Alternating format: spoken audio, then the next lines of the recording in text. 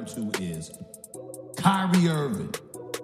When you talk about him being his team, it's not the Boston Celtics. It's Danny Ainge's team. It's Brad Stevens' team. People are talking like we won't still have Jaylen Brown, Jason Tatum, and Marcus Smart. And don't forget about Al Horford, Gordon Hayward, Brad Stevens, and Danny Ainge. Welcome to the Celtics Center. You've entered the Celtics Center with Adam and Tim, and today we need to recap the introductory press conferences for Enes Kanter and Kemba Walker. Tim, I know you've got some notes on these, so do you want to take the wheel? Yeah, sure, man. So, just going off of everything that we've had occurring over the past month and a half, everything going on with free agency, it definitely felt like a fresh breath of air when it came to everything with the introductory conference with Walker and Kanter. One interesting tidbit was actually that Enes Kanter had originally gotten his phone call from Kemba Walker to recruit him off of Danny Ainge's phone, which is pretty cool, especially since it seems like after everything that kind of went down with Al Horford leaving and Kyrie Irving leaving in the way that he did, the fact that there was this kind of a quick turnaround to get us back into that, conversation for contenders in the East is pretty awesome. Apparently, from what, I don't know, you could take this as a massive grain of salt, but Danny Ainge also said that plan A was Kemba Walker and Enes Kanter, and that he also knew that Kyrie Irving was planning to leave anytime around March or April. I think he knew before that, but moving on after that, talking about Kyrie Irving's stint here, they don't blame him for leaving. He said that apparently he was giving off vibes that Kyrie Irving wanted to go home. Brooklyn isn't New Jersey, but it is what it is. And Kanter, of course, took a jab with Kyrie Irving with that number 11 commercial about with the Nike ad talking about wanting to retire number 11.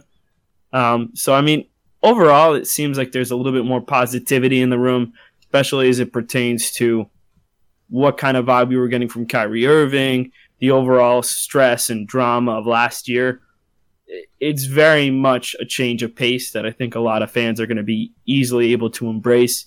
And it seemed like Kemba Walker was really just gushing about the Celtics, especially with the young core. He gave off the impression that he was talking to Jason Tatum during the season pretty regularly last year. I think because they're both Jordan athletes, they were talking pretty frequently.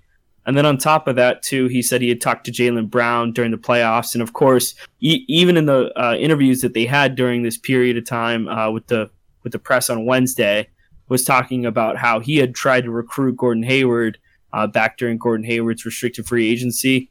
He had signed an offer sheet with Charlotte, and the Jazz ended up matching it. So there's that whole layer there as well. So I think having that duo together again is going to be good.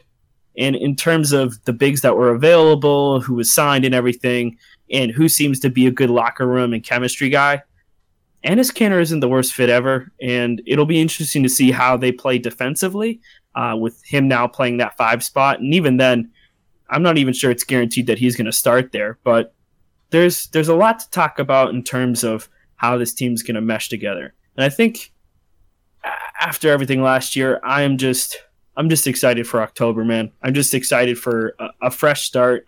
I think everyone's going to benefit from it, and we'll go from there. Just to piggyback off of Kemba saying Kemba being part of Jordan brand, same as Jason, there was an interview that started doing its rounds on Twitter today where Kemba actually said he spent some time over abroad with Jason earlier this summer, and Jason being such a high character guy and like just chilling with Kemba and not trying to recruit him to the team specifically, like at no point did he apparently ask Kemba to join, was actually a huge pull for Kemba to join because he felt like Jason Tatum was a high character, mature young player that's going to improve, and he wanted to be a part of that. And then he also alluded to spending some time with Jaylen Brown and his family out in Africa. I think that was 2 years ago. And he said, yeah, dude, I'll send you the thing. And he was saying like he got to meet Jaylen Brown's mom, his dad, his brother, super good family, and he likes how intelligent Jaylen Brown is, and he feels like those two plus him will become really formidable moving forward. So I tweeted that out on the Celtics Center, saying the way he's conducted himself so far has been nothing short of brilliant, because he's saying all the right things. He looks genuinely happy to be part of this team. And that's going to be hard, too, for him to leave Charlotte. And you look at the way that he's gone about everything, as you said, with the press and the media. He even went out for his jersey number. The 8th, I think his birthday is May 8th, so that was the rationale behind picking number 8, not even just because of Antoine Walker, former Celtic great.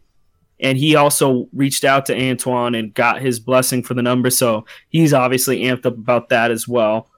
But, he's always been a high-character guy. I've never had any question of what kind of player Kemba is. He's stuck it out through Charlotte, through thick and thin, and they've just never built around him properly. So to be in Boston now, where you've already got this relatively established core of young talent that's only going to get better, there's a lot to like about the situation in Boston.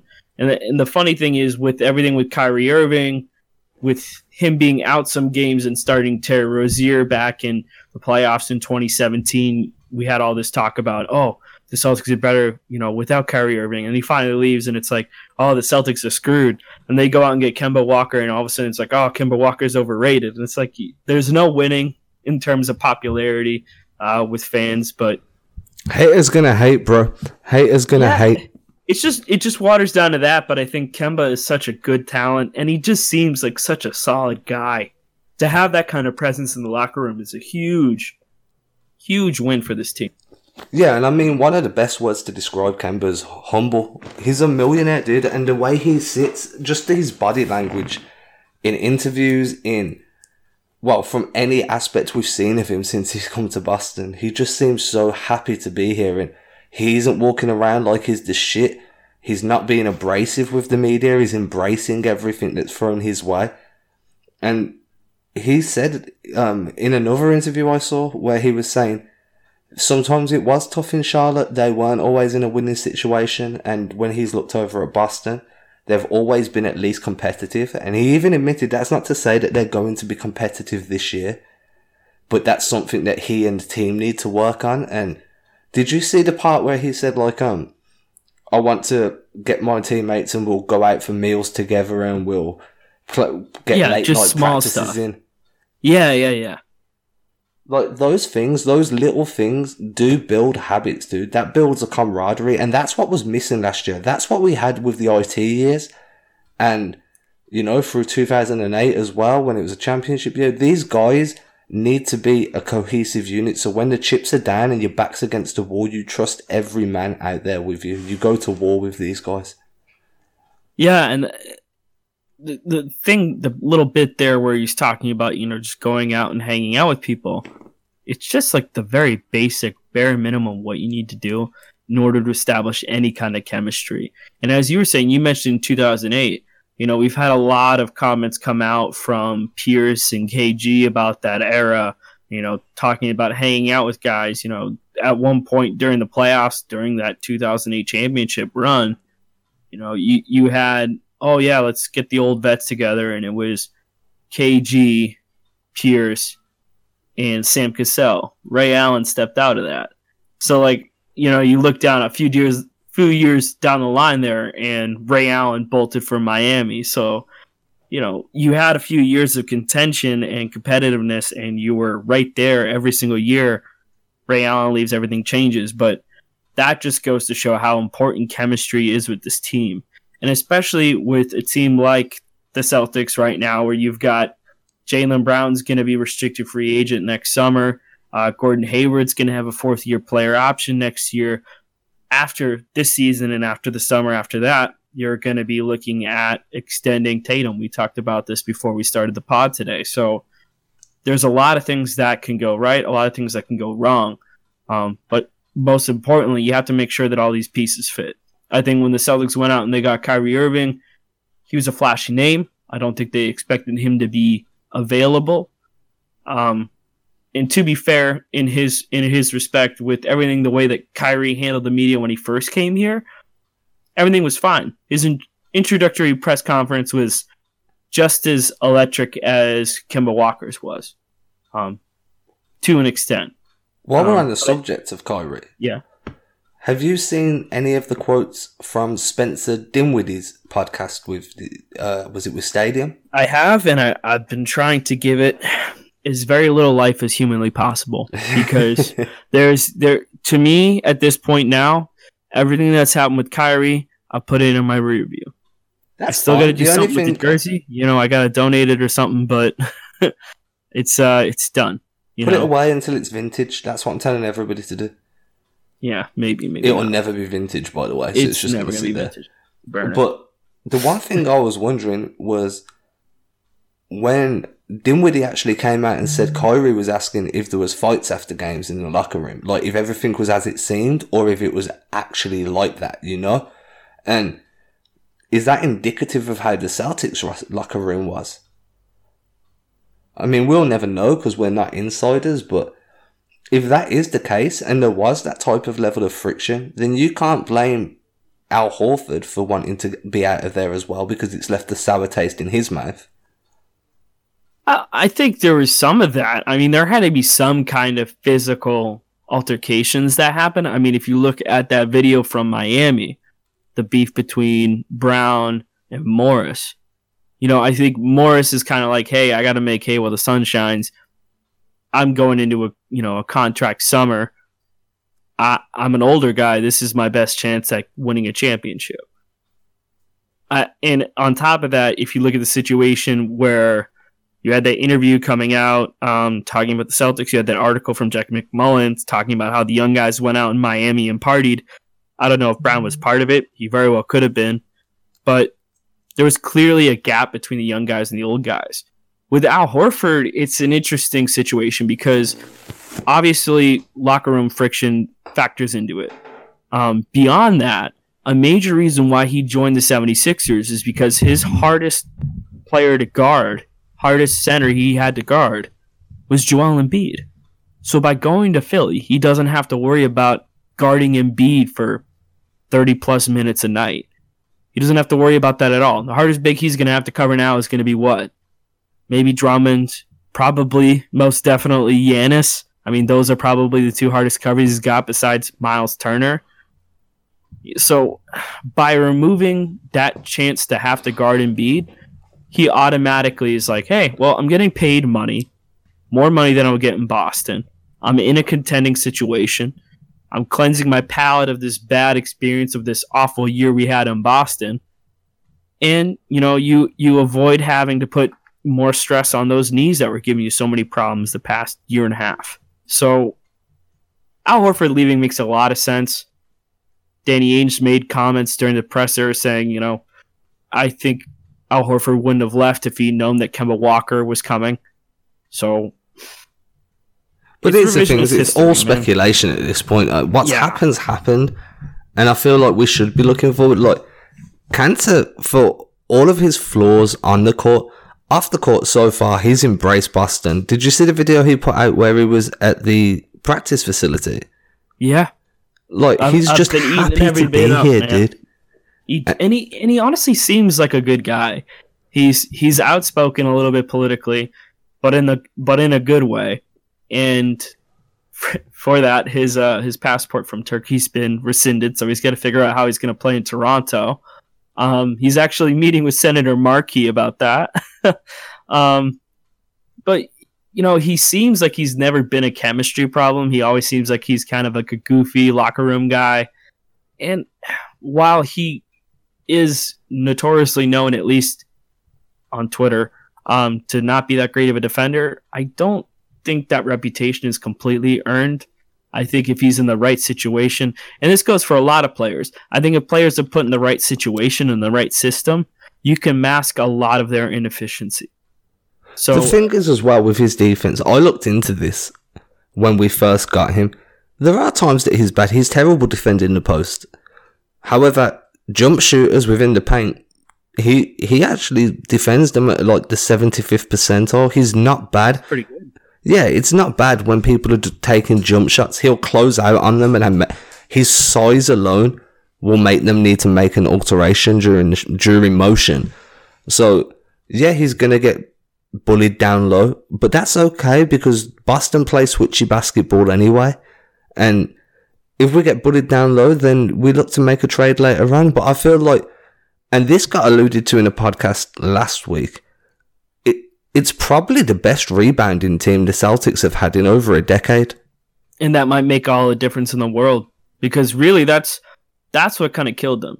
You know, as good as a defender Al Horford is, like fantastic defender, like I cannot gush enough about how good Al Horford is on defense. I mean, he's put clamps on multiple big name guys at the 5 and 4.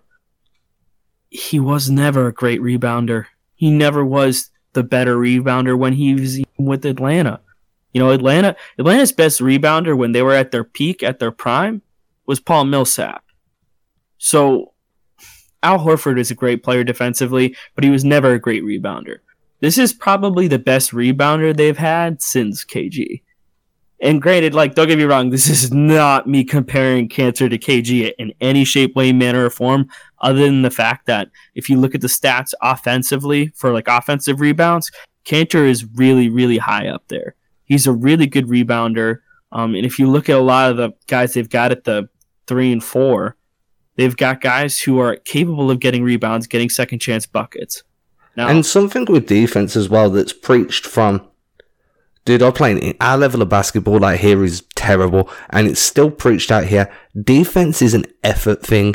If you put the effort in on D, then you'll be okay. You might still get blown by when you're coming up against all-stars, but if you can force some missed shots and you've got a good rebounder to catch those and get those extra possessions on offense and stop those extra possessions on defense, like you say, that can make all the world of difference. The amount of times the amount of times teams were getting 3 or 4 extra chances off a miss. That shit hurt. Yeah, and it was regular, dude, for years. It's been like, you know, oh, they've missed a shot, oh, they've grabbed the board. Missed again, grabbed the board. And now I feel like there's multiple players on this team that can box out and grab those balls. Tice, Kanter. Vincent Poirier is an unknown guy, but apparently he's fucking good at grabbing boards and running the floor. That's what he's been brought in to do. If you look at his highlight reel, that shit's scary. He looks like a tatted up version.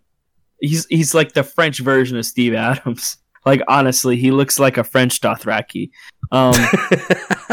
I think there's a lot of opportunity at the 4 and 5 for the Celtics to kind of do some, you know, swapping around and seeing who, you know, is going to be the best fit, depending on the matchup. But they've got a lot of guys who are capable of running the floor. I want to see Kanter shoot the 3. That's something that they talked about in the presser. He's been doing that a lot in practice.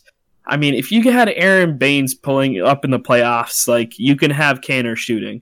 I don't think he's, at the very bare minimum, he's not a worse jump shooter than Baines.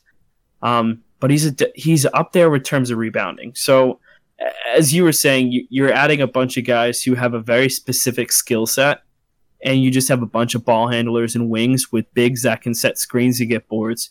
And, you know, it's going to suck in terms of trying to figure everything out and seeing where pieces fit.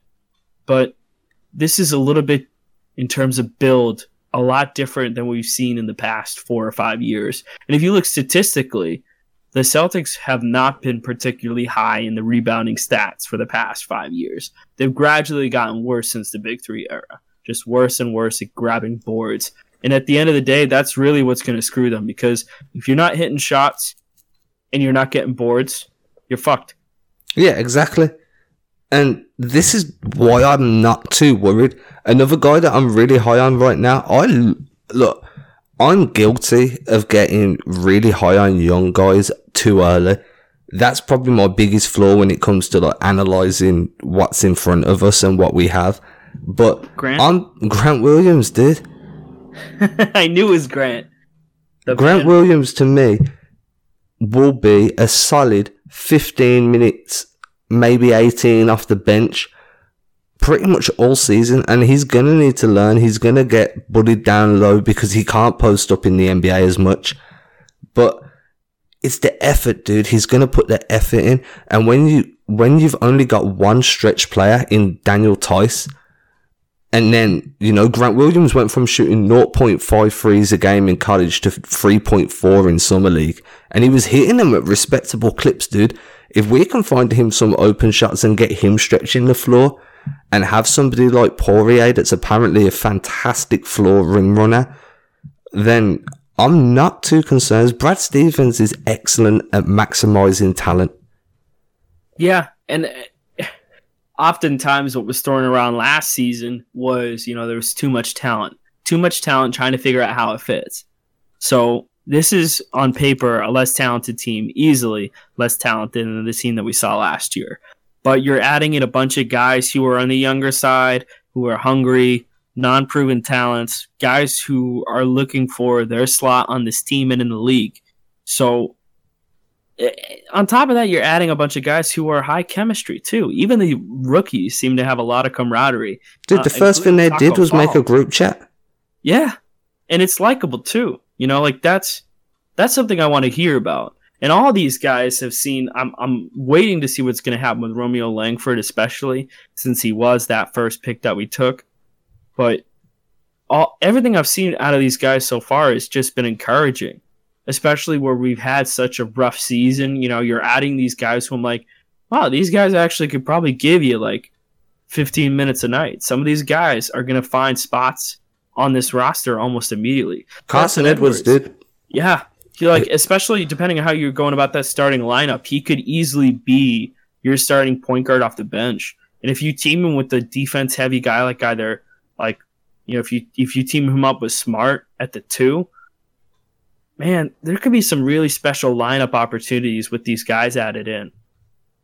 Another thing I want to point into as well is, and this again was alluded to on Dinwiddie's podcast, which I hate having to refer back to, but it makes for a good talking point, is that last year, one of the things with Boston, as per allegedly, Kyrie, was there was no pecking order. There was no definitive, your option 1, your option 2, option 3, and so forth. It feels like Brad's system's never going to run on option 1, 2, and 3. It's just not the way he plays. But it does feel like when plays slow down, and you're in a half-court set and you just need a bucket, you are going to know right then, Kemba's option 1, Jason's option 2. Do you get what I'm saying? It's going to it gives you that extra facet of the game where you can be like, ball movement's not moving, give the ball to Kemba. Kemba will make something happen, and it's not going to be through the ISO, most likely. And that's really, I think, where there's going to be that shift. Because I think if you look at the teammates that Kemba had around him, he really didn't have anyone he could refer to solidly. If you look at even who he had at, the 3, 4, and 5, like everything the Celtics have right now is monumentally better than what he's been dealing with for the past 8 seasons. And I expect to see a huge jump in assists and points from Kemba just because of that. Yeah, and also just the system too. Statistically, every single point guard we've had in this system for the past couple seasons automatically are having like career best numbers. So if you have Brad Stevens, who's a pass heavy, defense first coach, going into a system where you're surrounded by guys who can move with the ball, guys who can shoot the 3, guys who hustle on defense, guys who make the right play first, then you're not having someone chucking up the ball with 6 seconds, into the shot clock. You're not having a guy try and, dribble pass, pump fake, pull a 3, 6 seconds into a shot clock. You're not having that situation. That's being eliminated because that's not good basketball. I'm all here for the fuck you 3 when you're, it's a tie game and there's, a minute and a half left in the fourth quarter.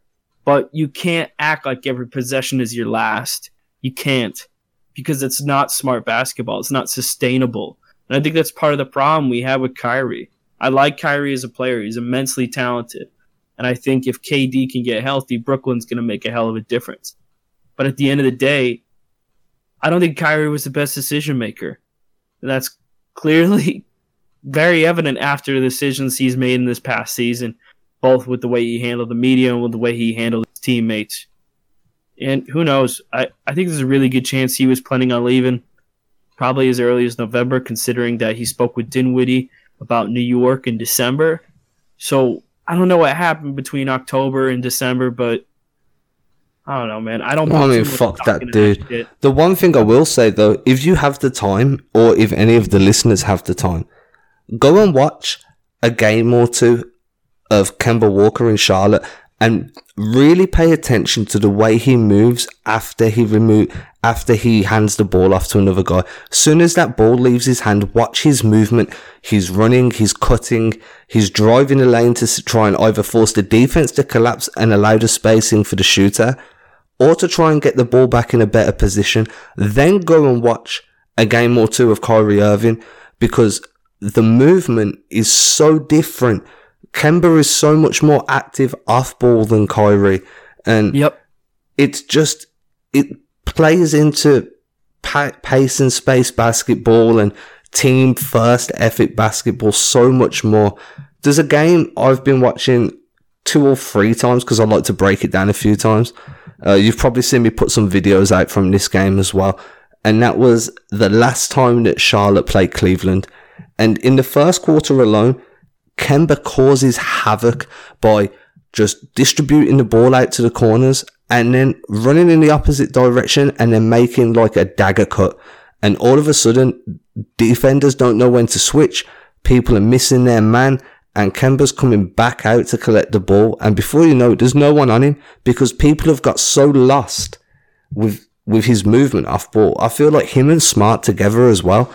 Because there will be lineups when them two play together, the off-ball movement there is just going to cause headaches. Yeah, there's a lot of opportunities for them to kind of switch up with how they're going about bringing the ball up the court. I mean, even with, if you're going hypothetical, you've got obviously Kemba at the 1, Jalen at the 2, Tatum at the 3. Those are 3 guys, all of them can bring the ball up the court. Tatum does it huge. A lot, to be honest. When Tatum's on the floor, like, I'd say 25% of the time, Tatum's the guy bringing the ball up. And it makes a lot of sense, too, especially if you're going to start funneling your offense through him, at least at that wing spot. And I don't know. There's a lot of stuff that they can do in terms of offense. Now, my big question is with Jalen's extension coming up, and we really haven't heard any chatter on that. Supposedly, the Celtics have not reached out to him. Is there any bad blood left from what happened with Kyrie? Is there any bad blood there? Is he willing to talk extensions with the Celtics? Or do you start looking at a team like Indiana or Orlando and start looking at their younger bigs? Because there's a lot of opportunity here for the Celtics to bolster that 4 and 5 spot. And with Tatum and Hayward there, do you maybe try and explore some trades? Okay, well, first of all, the first thing I want to do is in regards to in regards to the bad taste left in the locker room from last year by Kyrie, we done a Pokemon episode that got released on Thursday, where we compared each player to a Pokemon. And I actually alluded to an argument for Kemba. I don't know if you're big on Pokemon, Tim, but I'm hoping you are for the sake of this. Yeah. I argued to the point that Kemba could be Chansey as a healing type Pokemon. Because he's going to come in and he's going to remove that sour taste. So you may start training camp and still have a little bit of that bad taste in your mouth. Part of that's good. You need to know what it's like to get your ass kicked so you're not scared of getting your ass kicked. Do you know what I mean? Learn you're not made of glass. You made mistakes. Don't make them again. But also, playing with a guy like Kemba on the court and then being around somebody that just seems so infectiously positive off the court, I don't feel like there's going to be any bad taste there. And then to move on to what you said, we spoke about this before we started the podcast. I feel like it's one of Brown or Hayward due to, if Hayward has a bad year, then you can count on him opting into that player option. And then that becomes a tradable asset. Exactly, because it's an expiring contract anyway. Which is fucked up. It's true. If he has a good year, then he's a tradable asset. Brown's the same. Brown can either play himself into a great contract with Boston, or conversely, play himself into a point where he's going to get a contract offer so big that Boston aren't comfortable matching that contract, you know?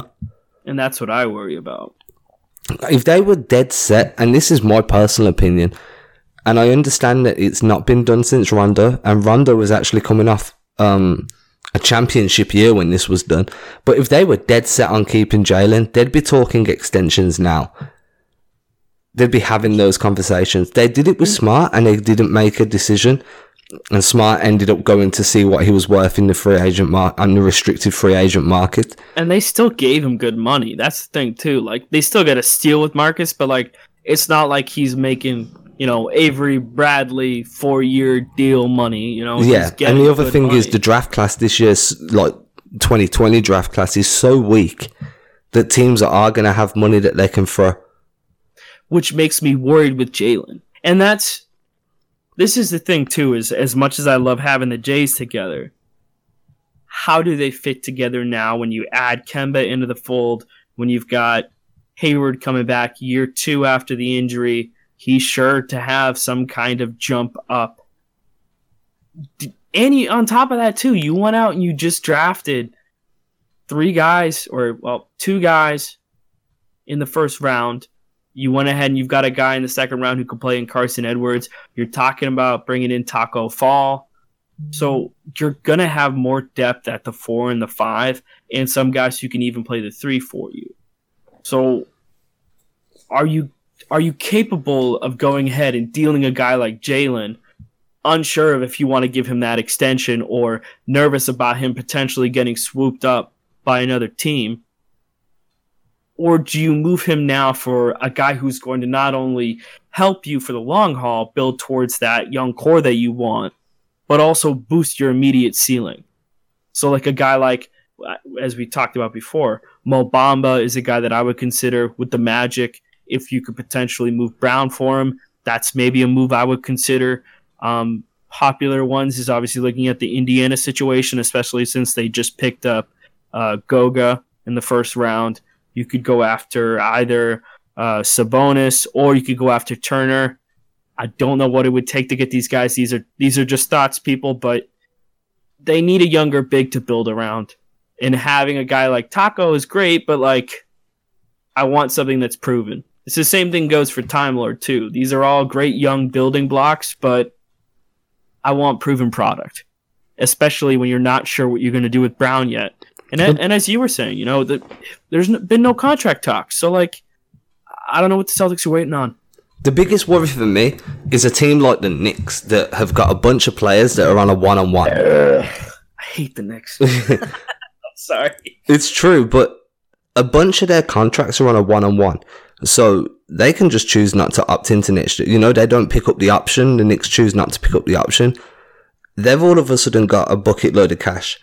And they've got, as much as I hate to admit it, but they don't have a terrible young core with Dennis Smith Jr., with Kevin Knox, Mitch Robinson. If they wanted to, they could come and put real pressure on the Celtics with an offer sheet, and teams will do that just to 1, test the waters, and 2, to fuck with your cap flexibility moving forward. So don't be shocked when teams start offering, if it does get to this, where teams such as the Knicks and other fuck-ups come along and offer ridiculous contract money. 1, because it'll benefit them if he signs, and 2, it'll benefit them if we match. Because it kind of cuffs us tightly. Yeah, it removes our flexibility. If we end up having to pay him Ben Simmons level, and we've got Jason to fucking deal with the year after, that's one of the biggest questions. If we, regardless of who do we keep between Jalen and Gordon, and I'm assuming Tatum's the one that stays, and then we choose out of Brown and Hayward. the best option is you make a decision and you move one of them for an asset that's on a longer term deal that gives you that stability. It fills a void. Exactly, yeah. That obviously fills a need as well. And I like Brown like a lot. He's a really fun player to watch. And I'm not trying to move him for nothing. Don't get me wrong. I'm not trying to ship him out of town. But right now, as your team is currently constructed, you need depth at the 5 spot. You need young building blocks. You need a guy who's a rising star who can fill that void. That's not to say that Brown isn't, because he is. I don't know what you're going to see from Brown in the future. Is he going to be a fringe all-star and a really, really good starter? Or is he going to be that superstar talent? Or is he a fringe superstar? Is he worth paying $25 million a year? Or more than $25 million a year on an extension?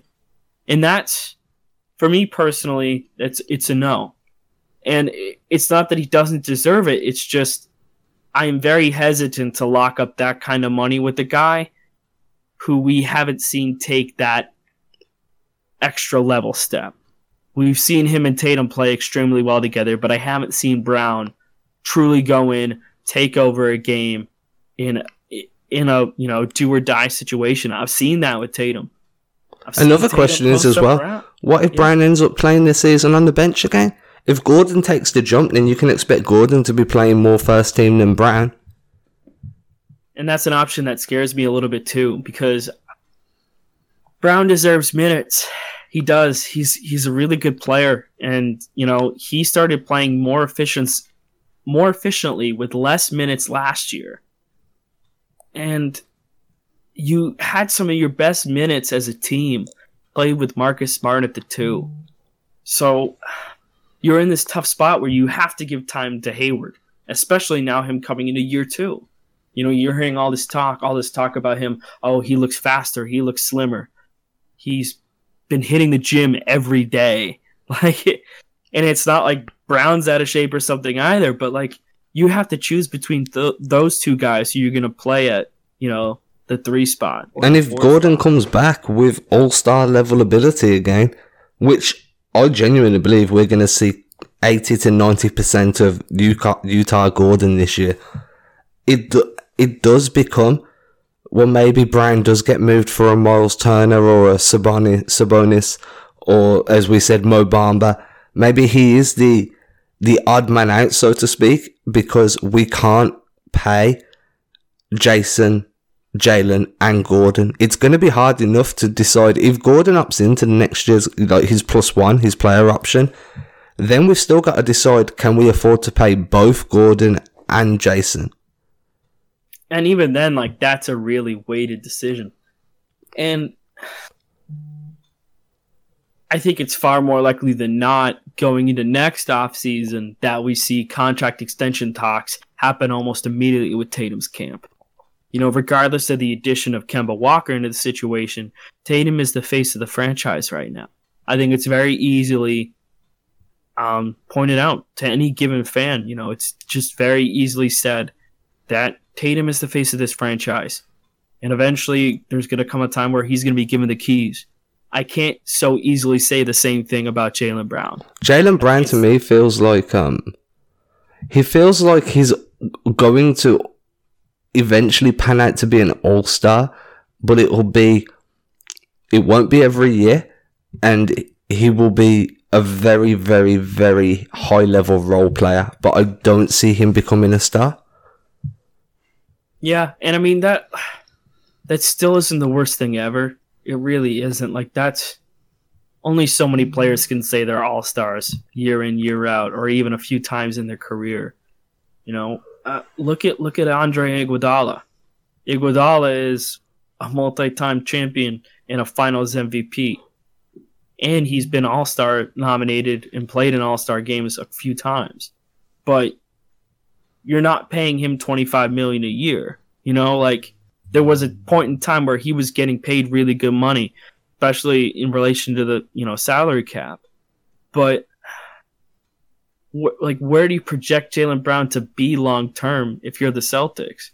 And do you think that his potential warrants you paying him upwards of 22, 24 million a year. And I just don't know if the Celtics are going to say yes to that. I can't see. I hope that they can come to an amicable agreement, maybe a reasonable contract. But like I said, there's going to be teams out there that are willing to throw the bus. And it just like it just comes into a number situation, you know. You just can't you can't gamble with your salary cap when it comes to these young guys. Like you have to think long term. What's the best for you to compete at? Especially when you're thinking about it, like you're gonna have to worry about this extension either right now or you're gonna have to restrict the free agency next summer.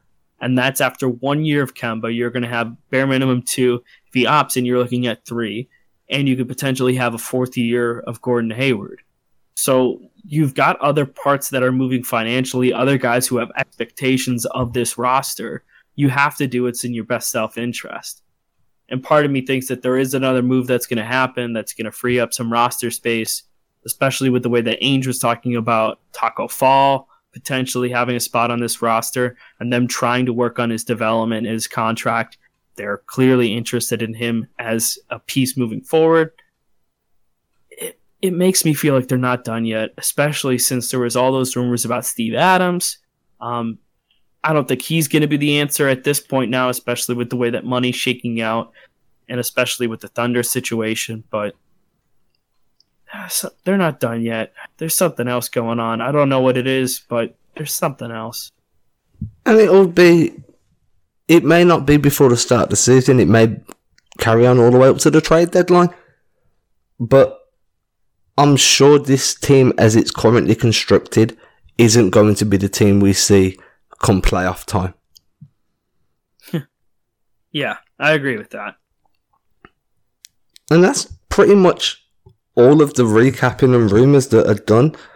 Unless there's any other aspects you want to cover, Tim, before we wrap it up. Don't think there's anything else that comes to mind. Definitely looking forward to seeing more Celtics basketball. Sad that Summer League's already over, but hey, preseason will be here before you know it. Okay, guys, you've been listening to the Celtics Centre. You can catch us on our live stream on Saturday, usually around 5:30 ET. And then another episode will be out covering statistical analysis on Monday with myself, Brendan, and Cody. And Tim will be back with us next Thursday. So we'll catch you again soon. Peace. Cheers.